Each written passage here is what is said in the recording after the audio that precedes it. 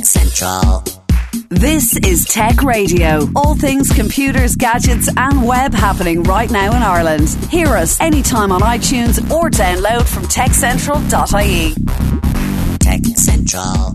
How you doing? This is Dusty Rhodes and welcome to Tech Radio with all the latest in tech from around Ireland and indeed around the world. However, you got our show today downloading from our website at techcentral.ie using a smartphone podcast app or listening on DAB digital radio with RTE Radio 1 Extra. Thank you so much for having us.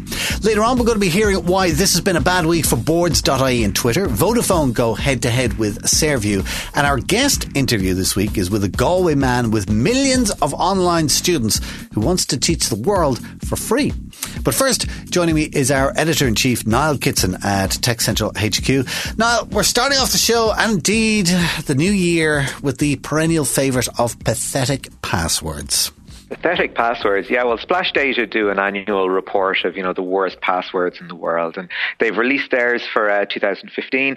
They come up with this by analysing 2 million stolen passwords, and they pluck out the broad trends and see which ones are particularly egregious.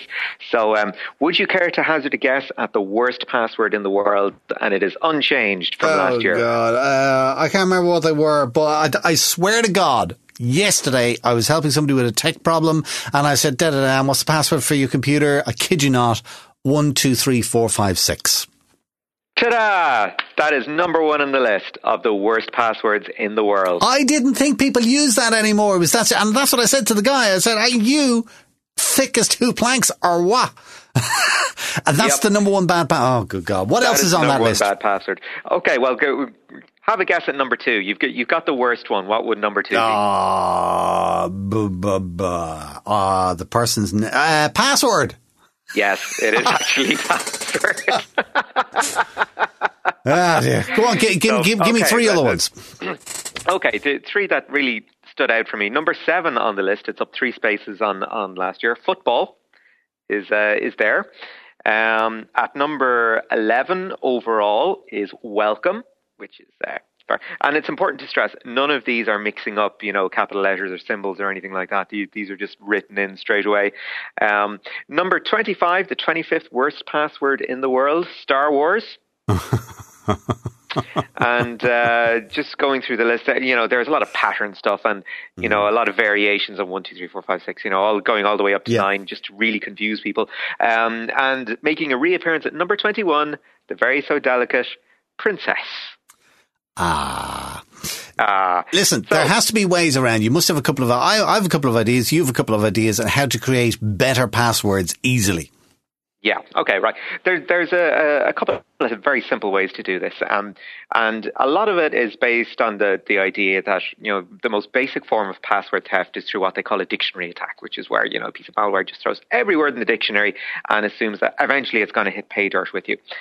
So the very first thing that you should do is add capitals, add numbers, add symbols, anything just to take your word away from being, a recognizable word from the dictionary into being something more abstract. And it could be something as simple as replacing, the vowels with numbers, or adding superfluous characters on the end, like a bunch of forward slashes or a bunch of asterisks or something. They call that padding, just adding on superfluous elements to the end of a password just to make it longer. Okay. So that's my first tip.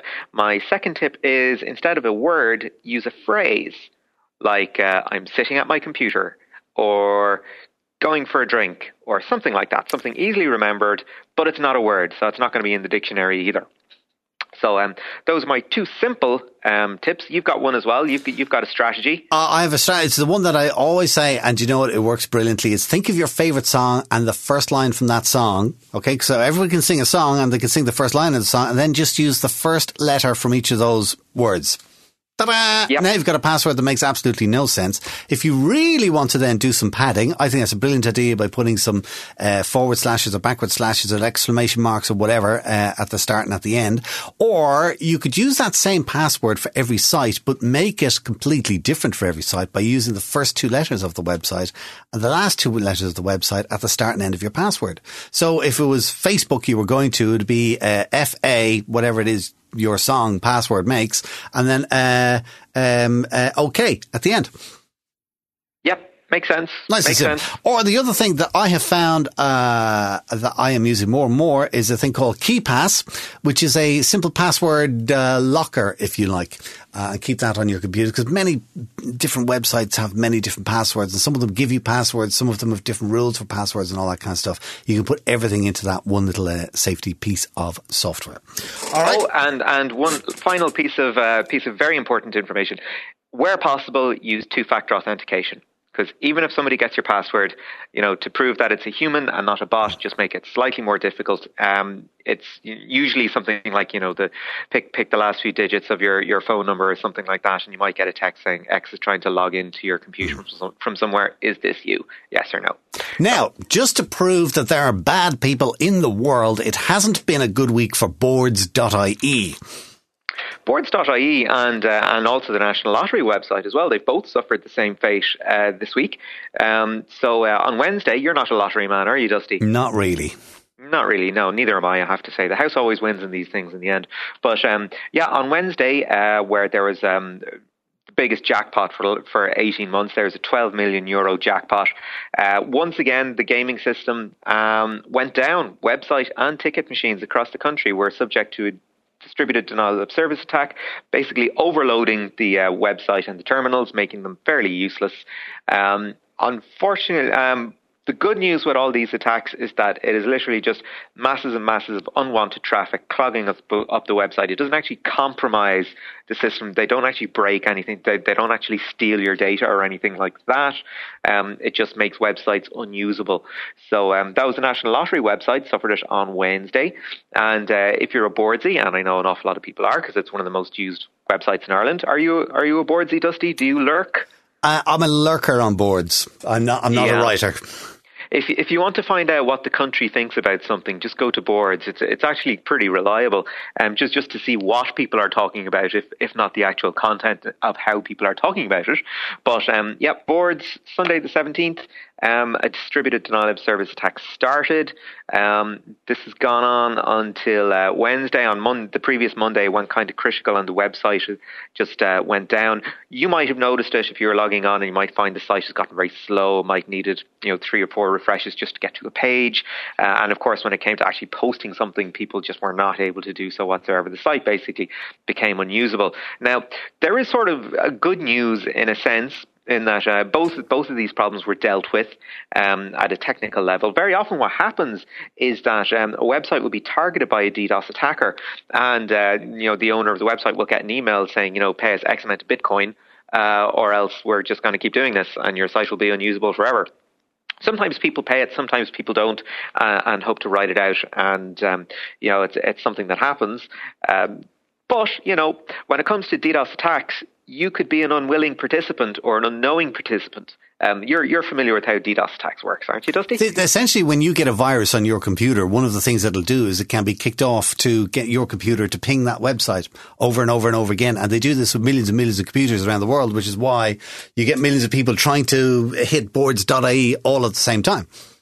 Yeah, and these are people who don't even know their computers have been hijacked. So, botnets are basically networks of thousands of computers around the world that at some stage, had been exposed to some dodgy software, either through an unpatched website or nasty downloaded piece of malware, something just to connect all these computers together. They're managed by a central command and control center, possibly somewhere in Russia. I know that happens. Who then launch attacks on people and or companies that they think can afford to spend a little bit of money to get their lives back. So that's how it works. Listen, good ending to that. In that, at least they got it sorted. But of course, where did they make the announcement that they were suffering a DDoS attack? Of course, on Twitter. Where else do people go to communicate these days? Why did nobody hear about it? Well, on Tuesday, if you wanted to hear anything on Twitter, you were in for a bad day, because on Tuesday morning, it was actually an 8-hour delay, an 8-hour incident, but I only noticed it for the duration of the morning, probably because it's it's west coast of America, so they're on a slightly different time scale to us. But apparently, some dodgy code was used on the website, and the whole thing came tumbling down for 8 hours. What did a lot of people do on Twitter for that period of time? I have to admit, I spent fair bit of time wondering when Twitter was coming back. I think a lot of people with boards.ie down and with Twitter not working, I'd say a lot of work got done on Tuesday. Actually, do you know what happened? Do you know where I'd say quite a few people went? Go on, where? Reddit. There is actually a thread on Reddit discussing boards being down. Rushing off to sell their shares in Twitter, I'd say, would be another one.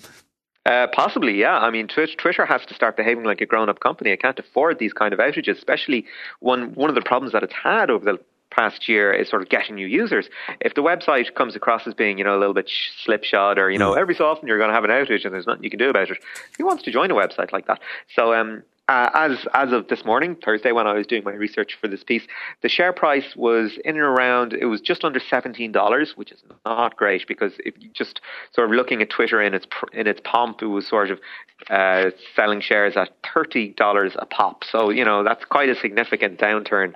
So not good news for Twitter. Settling in. Now, listen, let's get into some good news, because I love playing with TV, and Sairview have launched a brand new service this week. Tell us about it. Yeah, no, this is kind of fun in that there are two new developments in television, largely covering the same degree of functionality, different content offerings, but same functionality broadly. And one, they happen to come into my inbox within an hour of each other. Go figure.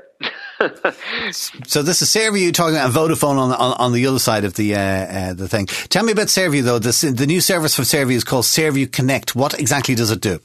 Yeah, Sairview Connect. This basically brings in an awful lot of on-demand functionality, but also the ability to record, pause, playback, start from shows all over again. Sort of the kind of stuff that you're used to doing with your Skybox, I suppose, which was considered revolutionary not so long ago.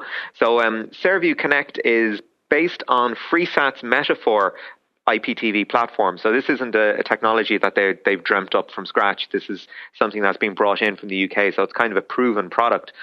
So what's going to happen is you're going to plug your aerial, which you're using at the moment, into this box. The box plugs into your broadband and your television.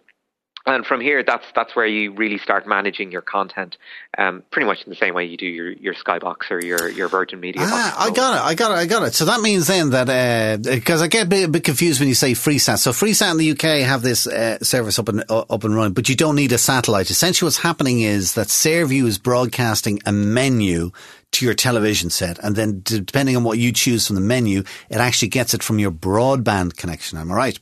Pretty much, yeah. Okay, yeah. And you need to get a special Sairview Connect box that will do this. If you have Sairview receiver built into your television set, it ain't going to work on that. You need to get the Connect box. You need the Connect box. You need that intermediary.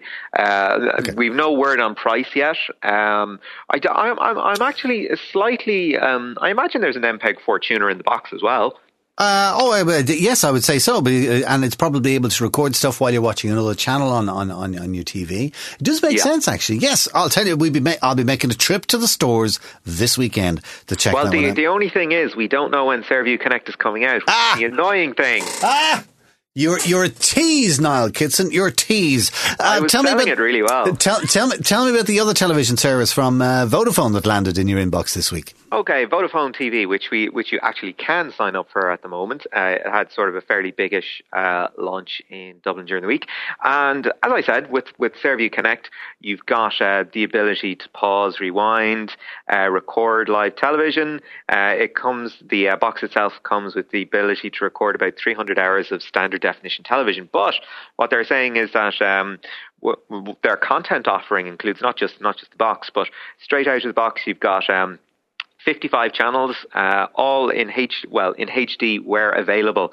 So, if you have a choice between RT1 and RT HD, immediately you're getting the HD option, which is kind of cool. Unfortunately, it's only usable if you're a home broadband user of Vodafone with a connection better than 40 megabits per second.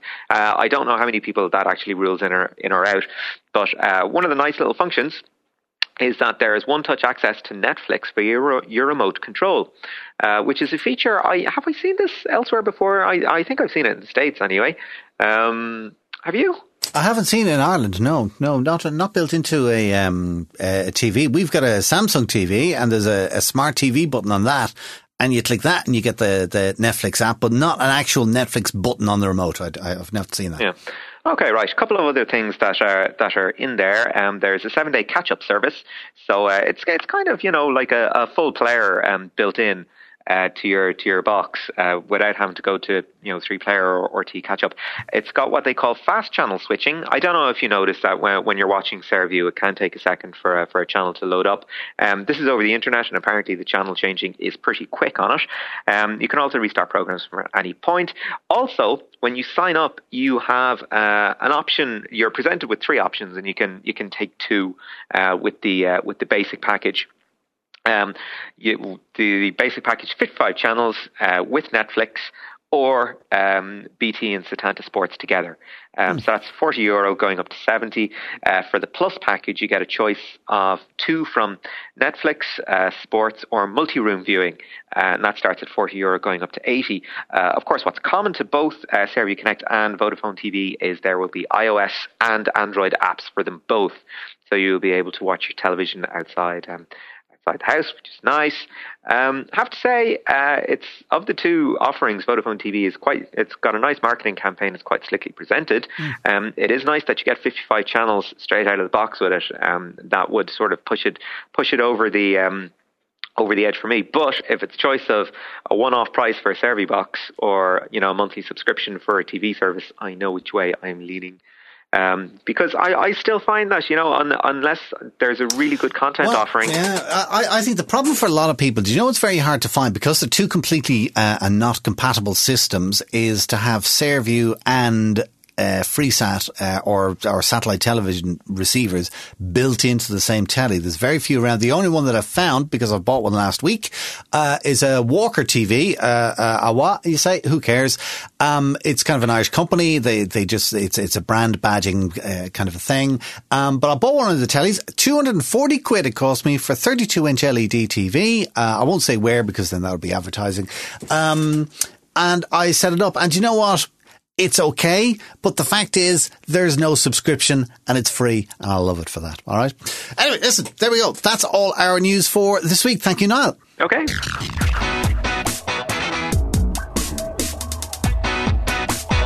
Now, while we're still early on into the new year, and as we hear the gentle sound of gym membership cash tills ringing away, on Tech Radio, we're turning our attention to learning in 2016. Now, you may be aware of an American website called lynda.com who do a lot of kind of tech-related video-based online learning, but have you heard of Alison.com? Alison.com is better, or different and better, I think, in 2 ways, because firstly, it's based in Galway, yay, and number 2, it's completely free. They've got 5 million students signed up so far, over 500,000 graduates, and are about to take on the US market. To find out more about it, joining us from Galway is Mike Feerick. Mike, can you tell me about how Alison.com came about? Oh, hi, Dusty. Where did Alison start? It started, I guess, in some experience that I had in philanthropy about 10, 15 years ago, where I saw a lot of money being spent in education. And at the end of the day, no amount of charity or philanthropy could generate the type of equity of access that society really needs. And I was looking for a way to use technology to make education free. And about 10 years ago, I realized that the way costs were going down in terms of broadband was going down, and your ability to create high quality but relatively cheaply good quality learning was increasing, and then the ability to put ads on a page and make money, which was the development of AdWords. And between the 2 of those, you could see how you could put learning on the web for free. And not only would it be a good business, an interesting business, highly scalable, but also it would have a very significant social impact. So I had a small company that was selling courses for ECDL, which many of your listeners might be familiar with, the European Computer Driving License. And we were charging people like a typical online course provider. I think it was 20 quid a head for like groups of 50. And I just decided, look, one day, talked to the wife and said, look, we're going to put this online for free because this is the future. And also look what we could do socially with it. And we started off, and that was April 2007, although the idea of how to start Alison came to me about 10 years ago at Christmas time in December 2005. But it took us a while to change the whole model and change the website. So April 2007, we launched with our first learner who came from Germany. And we're now well on our way to 7 million learners, actually, and signing up about 200,000 people a month. So it's moved on a lot. So you're an entrepreneur. You're the kind of person who is able to see things now that will become an issue in a number of years' time. And as you say, 10 years ago, you were thinking about online learning. The internet has changed hugely since then. Broadband has changed. Tablets have come along, mobile phones.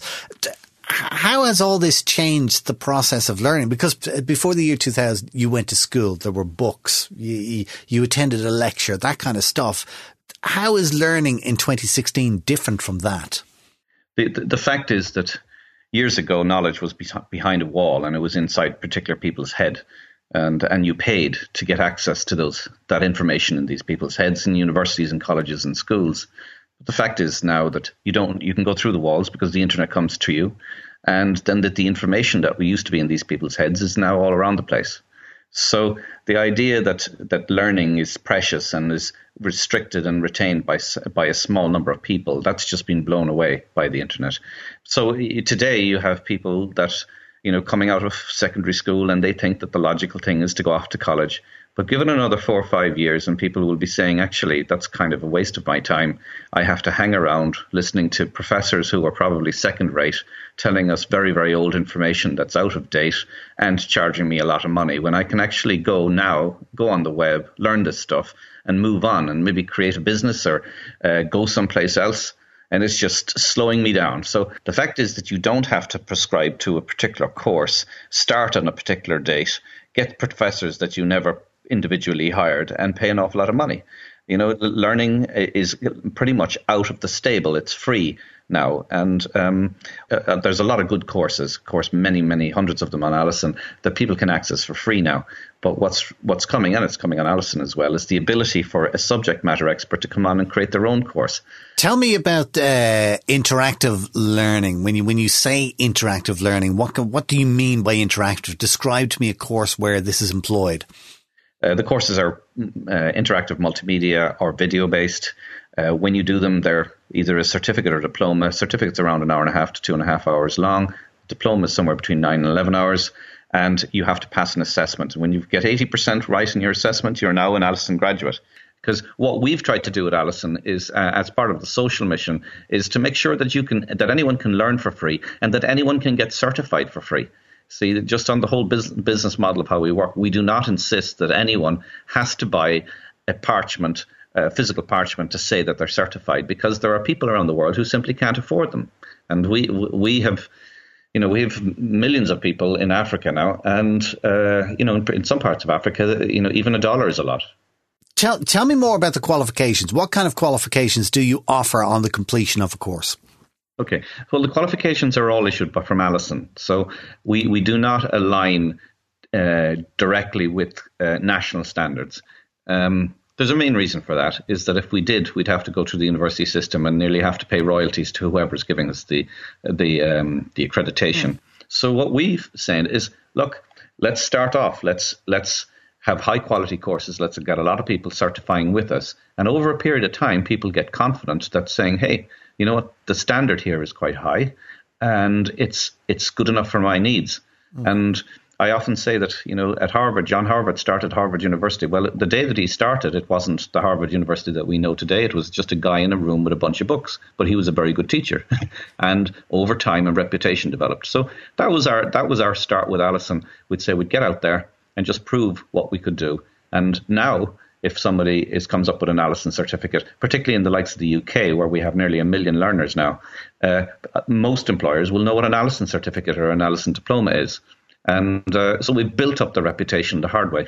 The one thing that I don't see from the website, and you've mentioned your business model many times, is that there is no charge on the website for doing any of the courses. Anybody can register for free, go through the course and finish it and have a qualification. If you want to buy a certificate and paper, okay, we get it. You pay a few quid for that. But how do you make your money?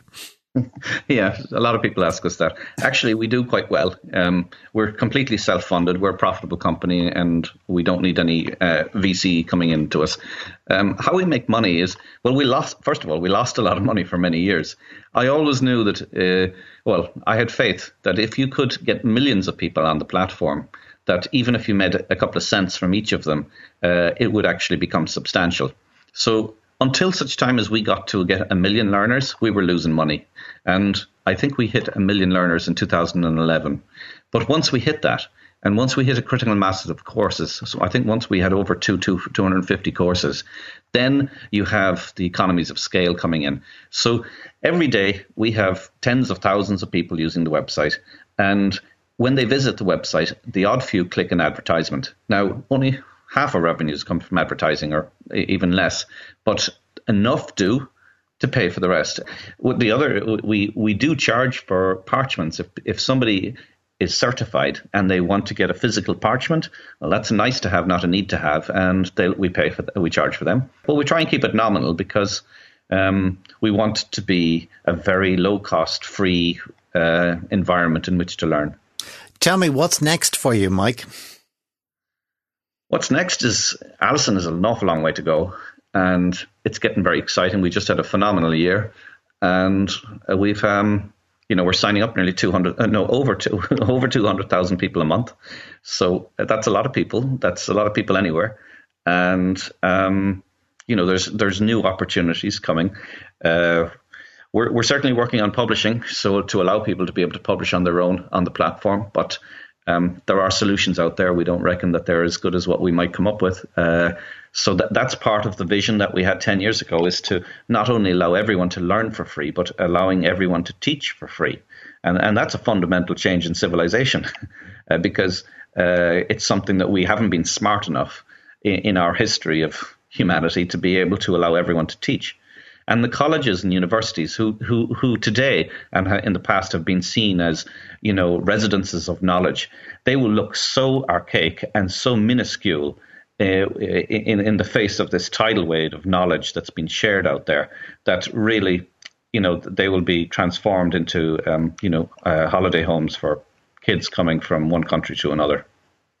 Mike, it's been an absolute pleasure talking to you. I mean, it's been fantastic learning about Alison.com, and, I was expecting it to be a website and learning and to be a business and stuff like that. But the reason you started it and where you're going with it is such an incredible bonus. It's really been a pleasure, and I wish you the very, very best of it. And I heartily recommend everybody take a look at Alison.com before you go to bed tonight. And one plug, Dusty, while you leave, is that we desperately need engineers. So if you'd like to join us, come talk to us. Wow, excellent. Is there an email address that people can get you on? Simply careers@alison.com. Careers@alison.com. Mike Feerick, thank you very much. Take care, Dusty. Thank you. And that's it for this week's show. Niall, what's our one more thing for this week? Yeah, well, cautionary tale from Los Angeles when two drone pilots actually got on the wrong side of the law. Oh, what did they do and what happened to them? You'll get that story and more at techcentral.ie, where you can keep in touch with Irish tech news, hourly updates and daily newsletters and more. You'll also get our weekly tech radio show online right there, and of course every Friday at 6 p.m. on DAB digital radio with RTE Radio 1 Extra. Next week from Niall Kitson and myself, Dusty Rhodes. Thanks so much for listening. Have a great week. Get Tech Radio. Subscribe for free with iTunes or download on demand at techcentral.ie. Tech Radio is produced by digitalaudioproductions.com. Tech Central.